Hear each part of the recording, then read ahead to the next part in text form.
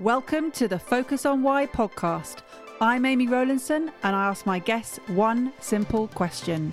Why? Focusing on the importance of why, I share with you the relatable, uplifting and inspiring conversations I have with people from all walks of life.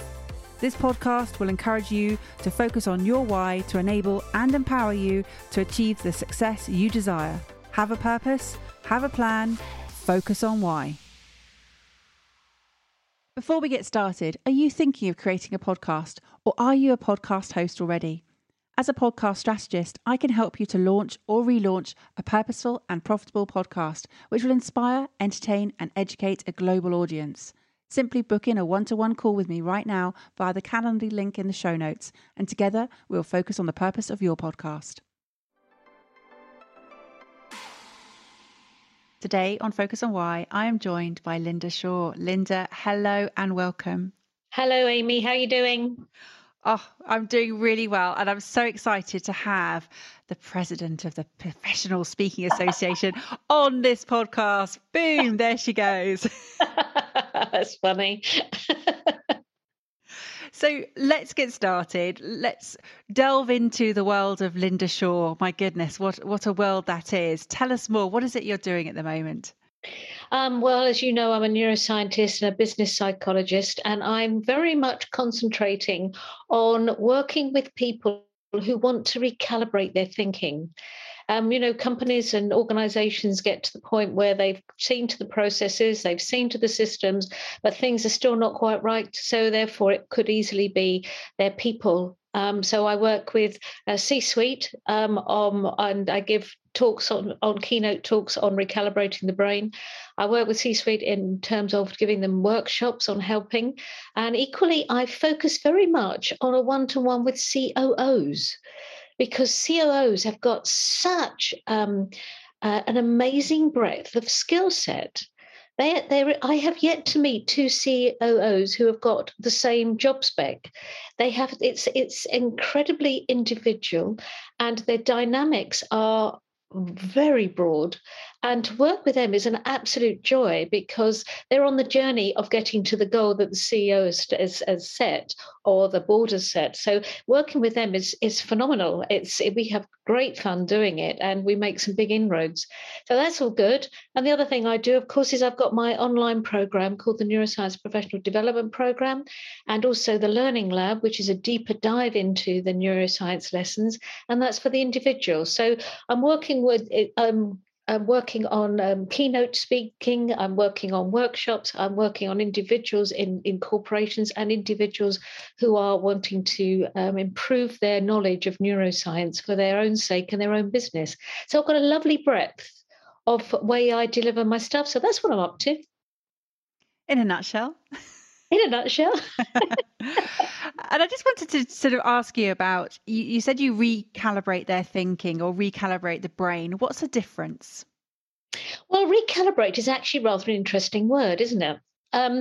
Recalibration, one thinks of as in terms of mechanics, recalibrating the clock when they changed. You change it by 1 hour. You recalibrate machinery. You recalibrate all cars. You recalibrate all sorts of things. But I rather like talking about it in terms of the brain, which of course enables thinking, because when I talk about embracing change or enabling change, we have a problem in that people go, oh no, that's too hard. I can't cope with the idea. I don't want to change the world. I've got too much to do. I'm far too busy. But if I talk about it in terms of recalibrating, it's little tweaks that make a very big difference. And that is what I concentrate on. So recalibrating the brain, our brain changes our behavior and our behavior changes our brain. So we are actually in a lot more control of our brain than we think. We're not completely in control of it because that would be silly, because we need our fight or flight response and all of those other things that are below conscious awareness. But nevertheless, there are things that we can attend to that we're in control of. And in so doing, we actually are changing the wiring of our brain. We're even changing the structure of the brain by the differences in our behavior, which is why I say the brain changes behavior and behavior changes the brain. It's this glorious feedback loop that we're able to manage very well when we're aware of how to do it. Linda, you've just reminded me. I went on your neuroscience professional development program, which is fabulous, and I learnt so much. And I had to press pause and rewind and listen back to things. And I'm already wanting to press pause and rewind what you've just said to catch up. It's just there's just so much going on in your mind, and being able to articulate that so beautifully and with such depth. Have you always had this skill set of being fascinated by the brain? Oh, yes. And I didn't know it was about the brain when I first started this fascination. I can go right back to when I was a very small child and I wanted to speak to very old people. Well, of course, that probably meant 30 years old to a small child. But these people actually did have lots of lines and wrinkles. So I figured they're probably getting on a little bit. And I loved them. I wanted to find out why they did what they did. Even my father's company, the firm he worked for, they used to put on a Christmas party for the people who were retired from the company. And Dad would go along and pick them all up in his car and bring them to this thing. I'd be in there in my element, talking to these people, finding out why they do what they do, what it was like when they were my age, why did that happen? And oh my, the curiosity was profound. I was an annoying child because I kept wanting all these people to talk to me about anything, and that has gone through my life because finding out why people do what they do was clearly with me at a very young age. But that also enabled me to, as I got older, to travel a lot. I'm an adventure traveler, and I know with climate change that those days might be numbered. But nevertheless, that is what I love, because if I can get amongst Indigenous people and just watch them, watch women at the river washing clothes, watching them at the water pump in the village, watching two wedding parties coming together of the bride and groom and making out of leaves the cups and the little plates ready for the wedding breakfast. I mean, it's absolutely fascinating to understand people, which is why I've got such a love of anthropology, which is a whole nother story. But what that does, all of that enables freedom. It enables me to be free of constricting thoughts. It enables me to open up my thinking and being free to make decisions and deliberate choices based upon my interest in all the cultures of the world, all different kinds of people. And that is what I love. It's the freedom freedom of choice, freedom to think independently, freedom from people who are imposing their will. I really dislike that. I've got a problem with bullying. I'm not personally, thank goodness, but I really don't like bullies who impose their will on others. So all of that sort of has come out of that original question, of that you came up with, and that then leads on to I've got this. I've had it for years and years and years. I need to make my life useful. I need to make I'm aware that life is so precious and short. And I even had diaries years ago where every year I would mark down why that year was spent well.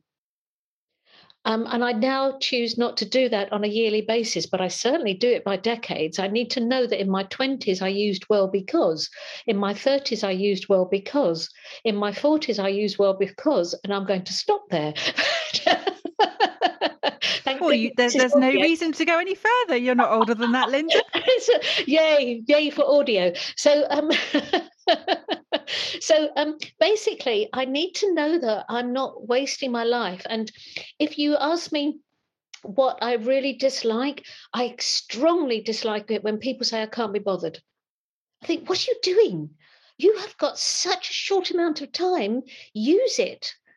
turn off the stupid box and use it, with all of those magnificent things we can learn about one another and experience. I'm sorry, I've got off, haven't I?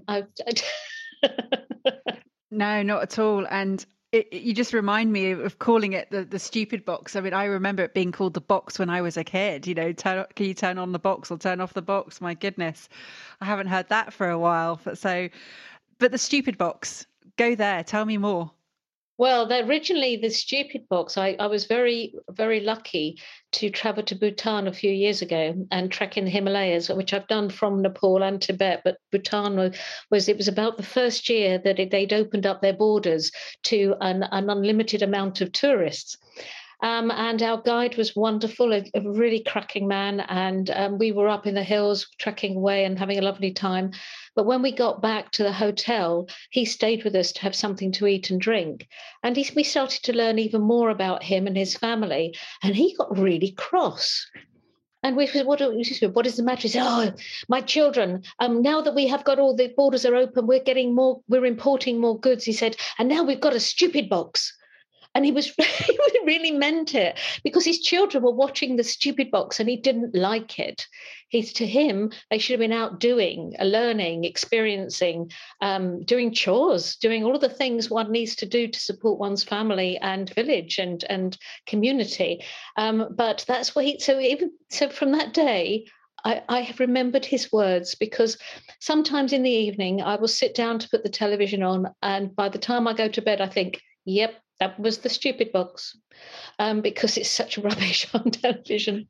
Some of it's good, but a lot of it's not. Wow. Yeah, I'm with you on that. And it's so easy, as you say, to just sort of switch off and have that mode of I can't be bothered, and just go to that default of allowing something else to happen to you. But you are someone who is so driven, and driven by freedom is clear here. You've mentioned it several times, but being free of constricting thoughts. Has it been a case that you have had moments of having constricting thoughts? Yes, certainly. When one is, especially something that you're trying that's new, you try to. I can remember, for instance, when I first became a professional speaker, I would be talking in an organization or a conference. I would dress what I thought was the correct mode of dress. And I actually looked like a trussed up chicken, because I had all these clothes on that were restricting me. Don't do this to me. I did it to myself, because I thought that would be people relate to people like them. So I wanted to look corporate. I'm not in the least bit corporate. So those restricting ideas, I think, happen when we are new to something and we think we need to fit in. In actual fact, there's no need to fit in at all, as long as you're not hurting anyone. You can just be yourself. And that authenticity, I think people warm to far more than somebody who's looking that uncomfortable, which is a way of thinking about restricting thoughts. I can't imagine that you did look like a trussed up chicken, but because it's conjured up all sorts of images now, and maybe at a Christmas party you could turn up like that. It would be awesome. But from the perspective, Linda, of going back to the fact that you just said that you're not corporate at all, and yet your entire environment is working with the corporate world.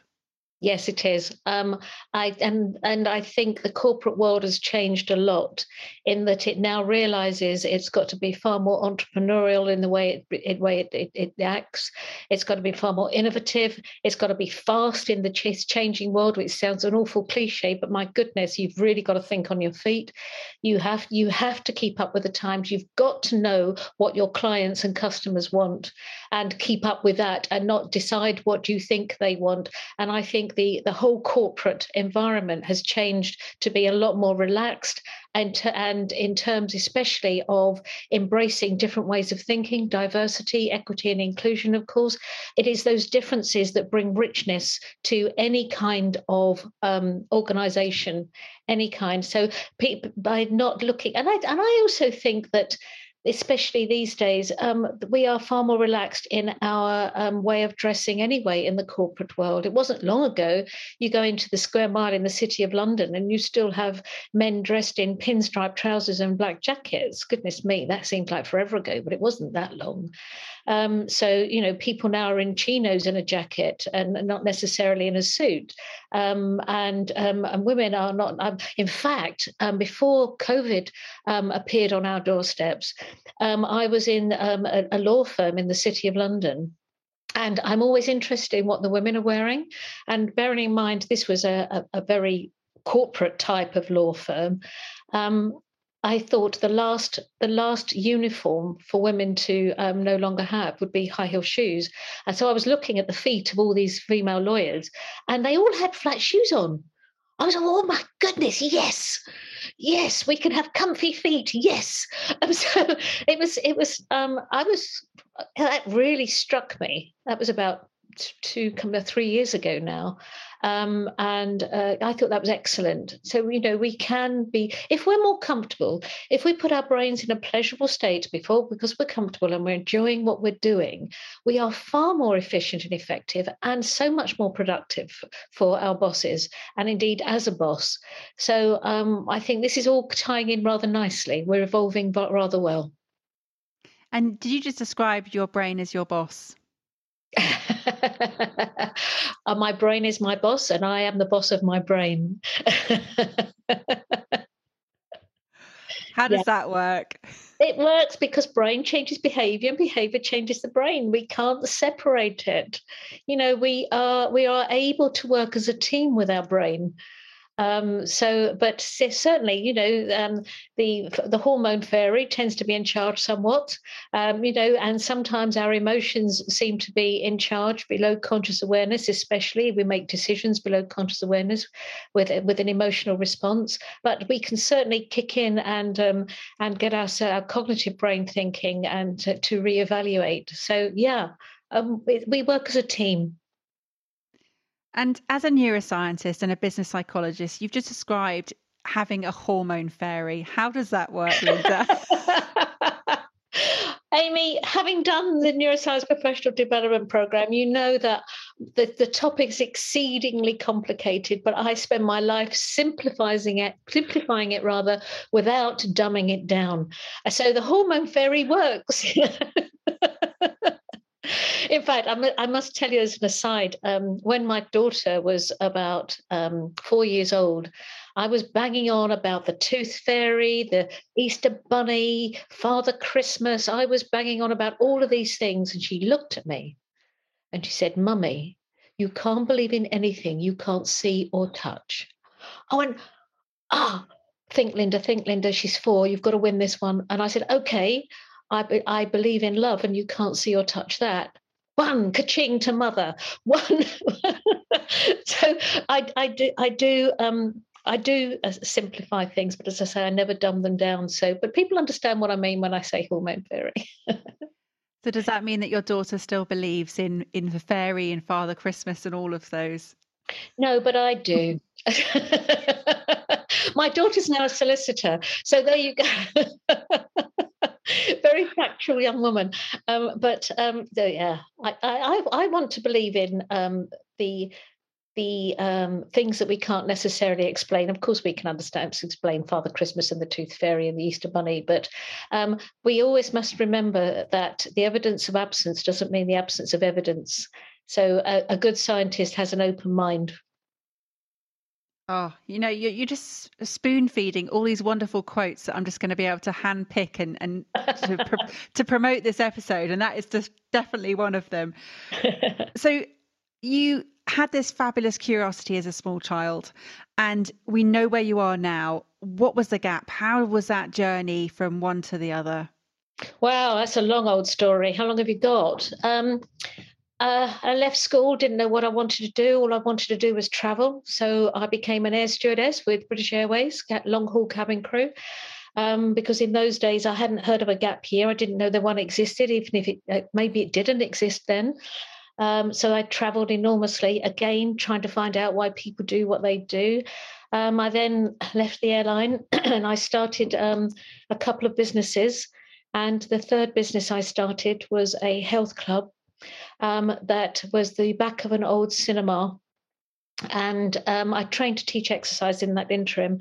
And the old cinema it was so old, it had this door, massive door that was probably the high as a two-story house, where all the old cinema equipment was wheeled in. And at the side rooms, and in this cavernous hole from floor to ceiling, was the organ pipes and things like that. So we had to put floors in. My husband and I, my husband stayed working. I was overseeing the project with my hard hat. No clue on earth what I was doing. And I was managing at one point 19 builders, as we had put 2 floors in that were very secure because of the gym equipment. We had a health food bar with a liquor license, beer and wine license. We had beauty rooms, a creche, dance studios, a shop. It was a big project for one so young. And we thought we had enough money, but it transpired that our original architect wasn't as good as he could have been. I'm going to be polite here. I wasn't polite at the time. And we ended up spending £40,000 on nothing. And I'm talking about the 80s. So we had to go into bank money. Anyway, from day one, we opened the doors of the health club, and we had 2,000 members and 20 staff. It was a phenomenal success. But because of our startup costs, we had to go into bank money. And in those days, base rate was 15%. So a business loan was more like 18%. So even though the club was a phenomenal success, we were feeding the interest of the loan. So by year 2, it was clear that we had a cash flow issue. So we tried to sell the club. And we had a buyer waiting in the wings for a very good price. But we actually went away for a couple of days, and our electricity bill came in whilst we were away. And I had the money in the bank ready, and our electricity bill for the month of February that year was £9,000. And the Southern Electricity decided that they were going to triple it for all small businesses in the area, so that it was acting like a deposit in case anything went wrong. So that £9,000 bill turned into £27,000, and we just didn't have it. So Southern Electricity turned us off. We had no burglar alarm, no saunas, no hot water, no anything. My husband and I slept in reception for security on sun lounges with our Doberman dog, and we lost our buyer. He disappeared. And so then when I look back at the photographs, we looked very poorly indeed. It was a big, stressful time. Anyway, we managed to find a buyer, but we sold for 10% of the market value, which was a great problem. But here's the interesting learning curve. We did everything right, except clearly we were underfunded because of the interest rates as they were in those days. But I did not. We also had the chance of an investor who wanted 30% of the business, and it was my first proper business, and I didn't want to give it away. It was like my baby. It was my precious baby, and I didn't want to give it away. So that was mistake number 1. Should never have done that. It should absolutely never have done that. We should have gone with that investor. Mistake number 2 was that after all of this is settled, we talked about it with our friends, and so many of them said, "Why didn't you help us? Tell us. We're looking to invest some money. We could have given you that money, that £27,000, which would have kept your buyer in the wings, and we'd have sold for the exact amount of money that it was worth." And that was massive learning curve. And that was never be afraid to ask for help. Absolutely huge lesson. So that was the health club situation, and I learned the hard way of how to run a business. And I continued to do so, made babies, and took myself back to university, and the rest is history.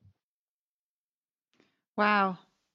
I mean, you paint such a strong picture, Linda, and I can just visualize all of that experience. And yeah, as you said, as you look back at those photographs, you didn't realize quite how stressful it was, and how you looked. You're probably just on that autopilot of just keep things going. Yeah. Hindsight is an incredible hindrance as well as a bonus. I mean, yes, it's great to look back, and it's easy for your friends to have said, oh, we would have helped you if you'd asked. You don't know if that had been the case, and it will probably haunt you otherwise. But there's different things now. And can you imagine a life without neuroscience? Gosh, no, absolutely not. It's the most wonderful topic. It's an embryonic topic. It's brand new in the world of science. I'm really excited at the next generation of neuroimaging equipment coming out, because we might even unlearn what we think we know about the brain, because there is so much to learn about it. It's going to take us a long time before we feel comfortable that we know enough. And then, of course, you've got this amazing topic, which is my favorite topic of all, which is consciousness. Now, that is like the last frontier, which is why the whole reason I started studying neuroscience, because I wanted to understand consciousness, basically. But we're not doing so well at understanding consciousness when it comes to what people might call the soul or essence or whatever, but we're doing exceedingly well at understanding unconscious processing. So that's really exciting to be part of that. So, oh my, no, neuroscience is going to be in my life when I'm 150. You make it sound like the most exciting thing, and it is. I mean, it really is so exciting. What are the things that drive you mad about what people say about the brain? Oh, I heard somebody quite recently say, I know everything there is to know about the brain. I thought, what? I beg your pardon? Absolutely, 100%. No one does. No one, even our most eminent neuroscientists, absolutely no one does. Why people think they can come up with this nonsense is beyond me. I get very frustrated, as do my colleagues in neuroscience, when people speak about the brain incorrectly, because what happens is we as researchers, we work very, very hard on putting an experiment together. We do a massive amount of reading to know if it's worth doing. We then put experiments together. We then get the results. Analyzing the results is a mammoth task, and then we've got to make sense of the results. So they're then referring back to the reading that you did, and your new discoveries or newish discoveries, to build upon those that have been before you. And then you've got your conclusions, and then if you're lucky, you have an article printed in a wonderful journal, excellent journal, and that comes out, and that is fantastic. And then all hell breaks loose, because the popular press get hold of it, and all of a sudden it's changed slightly. And the next thing you know, several people have gone, oh, I can use that to sell my products, or oh, I can use that to sell my services. And it morphs again, and it morphs and morphs. And by the time it actually gets out there as popular news, it's nothing like the original research. Drives us cuckoo, drives us absolutely nuts that the people manipulate the information and therefore become so misleading. And it's simplified to the point of seriously being dumbed down, and therefore it becomes incorrect. And that is what drives a neuroscientist mad. Left brain, right brain. Oh, don't go there. No, no. I wouldn't dare. I wouldn't dare. I know my boundaries with you, Linda. Let's talk about purpose. What is feeding the purpose behind your work? I get a huge kick out of enabling people to be in charge of their destiny, to as much into the limitations of what I know the brain has to do automatically.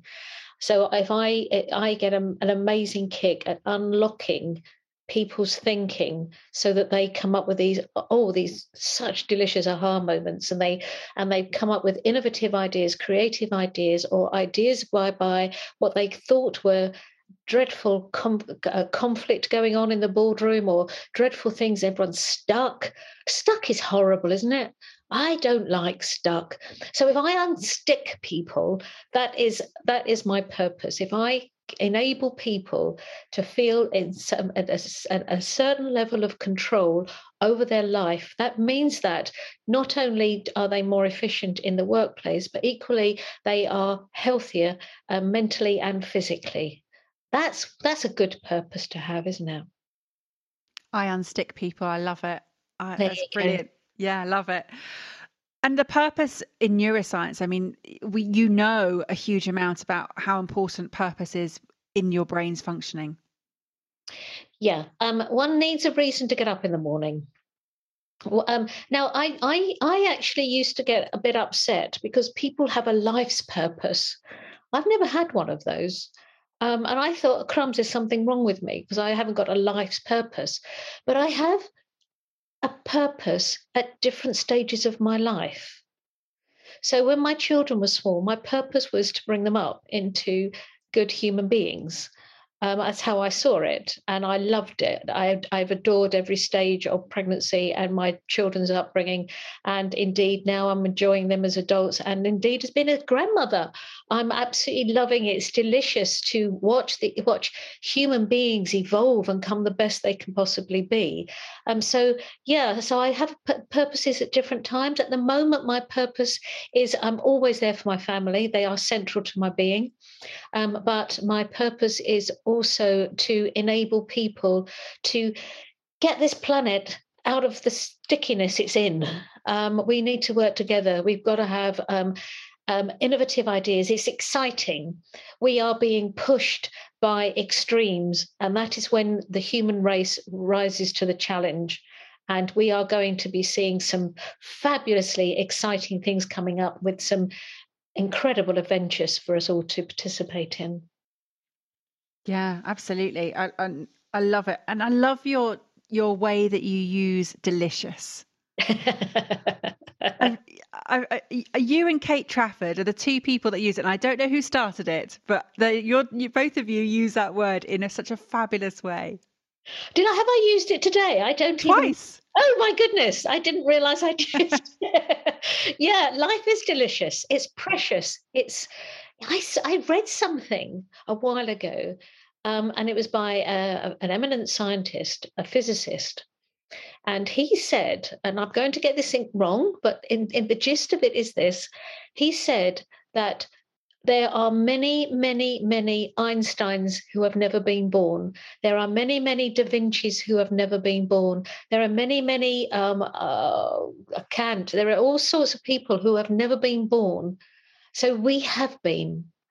So let's use that because there are many um, particles out there that will never become human beings.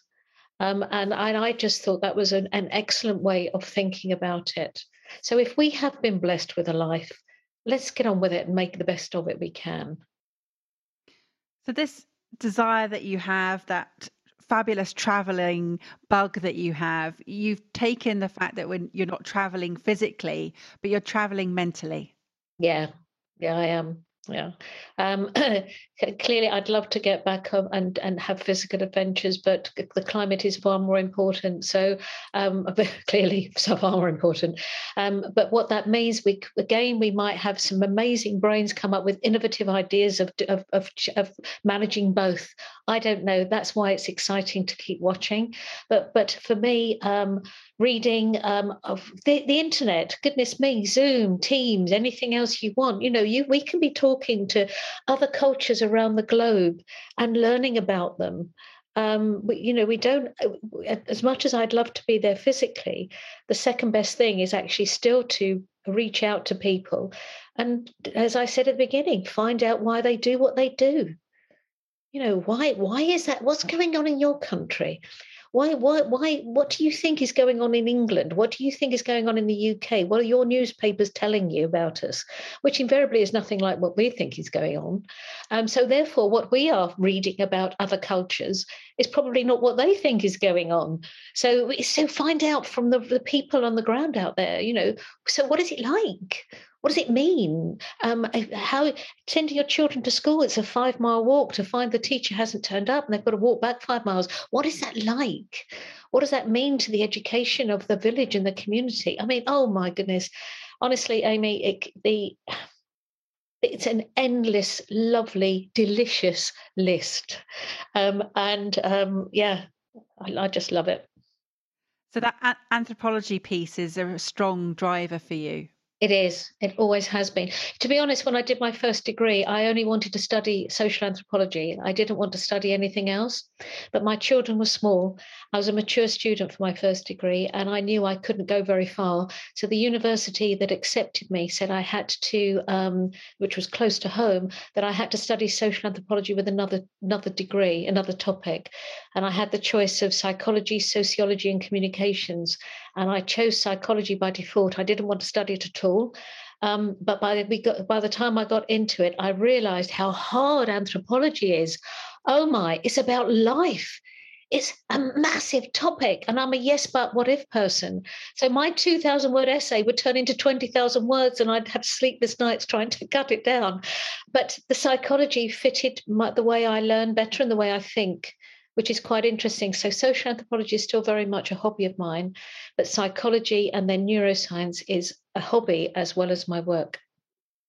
Yeah, I can see that. And that thread of being fascinated in why people do what they do theme has thread been a course all the way through your life. I mean, it's there. You can see it. It's so strong from that little girl watching those very old 30-year-old wrinkly people. I love it. Absolutely. My goodness. It is funny though, the perceptions that we have as a child, and then, how that child stays with you. You are that person. Wow. And yeah, and that really intrigues me, the fact that you've got this one person in this body that has experienced so many different viewpoints and perspectives over life. It's fascinating. It is fascinating. And it just goes to show, actually, maybe we don't change that much. Maybe we just bury it with the crud of life, layers and layers of life experiences, which make us who we are as well. But it doesn't mean to say that those original natural talents and drivers may still be there. They're not necessarily buried for good.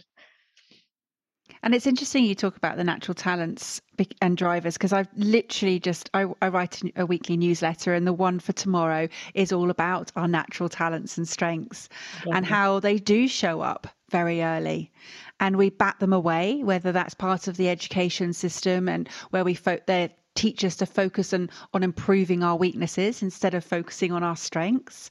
And so Absolutely. we sort of let them sort of dwindle a bit because we're trying to catch up with the areas that we're not good at, and we focus on those strengths as we get on later on in life. And it just seems such a waste of natural talent and innate ability. Well, it's that actually follows on from our conversation just now, in that when I, first time on the stage, it's about being restricted by being the person you think your audience or the people you work with or your family want you to be. But so again, we're coming back to the freedom thing, because if we follow our innate curiosities, that we seem to have been born with. And clearly, we can't go into the nature nurture debate because that's a whole different topic. But if we've got all of those things going on, and we allow that the original talents that we had to come through, we are actually demonstrating freedom. We're demonstrating freedom of choice. We're demonstrating being who we are. And I don't want to say, oh my goodness me, that's at the detriment of everyone else. It certainly is not. We do have to be considerate and respectful of everyone, and especially those we love. We don't want to hurt anyone. But nevertheless, when I am exercising this interest in why people do what they do, I know I'm at my best. And if I'm at my best, it means that others will get the best of me. Love that. I love the circular structure of our conversation today, right back to that curiosity and freedom of choice again, which was what you sort of started out with, and having fun, making things fun and enjoying what you're doing and helping people on their journey to really recalibrate their thinking, recalibrate their brain. Yeah, exactly. And fun is the great word, Amy. It's a great word. Where is it written that life shouldn't be fun? I've not seen it written anywhere. And yeah, things are going to happen, and we certainly won't feel like having fun. But when things are going all right, go for it. Just go for it. Enjoy. Oh, Linda, it's been such a pleasure exploring your world, your way of thinking, your wonderful authenticity and your approach into the how the brain works, why we do what we do, learning more about the stupid box. My goodness, I will be challenging when that gets turned on later. I'll be thinking, what could I be doing instead? You'd be better off actually to stare out of the window and watch the rainfall. You know, Ah, because then we'll be in alpha frequency, won't we, Linda? exactly. We will be in the most creative way we will be for the whole day. Absolutely right. Oh, fabulous. So, how will people get in contact with you? I'm sure somebody's going to think, I need to do that professional development neuroscience program because I don't know all there is to know about the brain and I would like to know a little bit more. Well, I'm Linda with a Y. So my email address is linda@drlindashaw.com, LYNDASHAW. My website is drlindashaw.com. I'd be delighted to hear from anybody who wants to discuss anything at all. If they found this remotely interesting, it'd be really good to hear from you. Oh, well, I'm sure people will find it interesting because, I'm sure they've had to rewind and listen back to several things like I always do when I listen to you because there's so much packed into such a short period of time. Linda, thank you so much for coming on the podcast, coming on Focus on Why and giving us a wonderful insight into why you do what you do. Do you have some final words for the audience, please? Just like life, the curveballs come and sometimes they're devastating. But when the times they're not, lighten up and try not to take life too seriously. It's all a game anyway. So there is very little in life that is really serious. So look after yourself and be the best you can. Thank you for listening to Focus on Why with me, Amy Rowlandson. To show your appreciation and to help other listeners understand what value you have received from tuning in today, please leave me an Apple Podcasts 5-star review. Remember, the conversation doesn't end here. To keep it going, connect with me on LinkedIn, Instagram, Facebook or Twitter, or join the inspiring, uplifting and positive Focus on Why Facebook group. All the links are in the show notes. Have a purpose, have a plan, focus on why.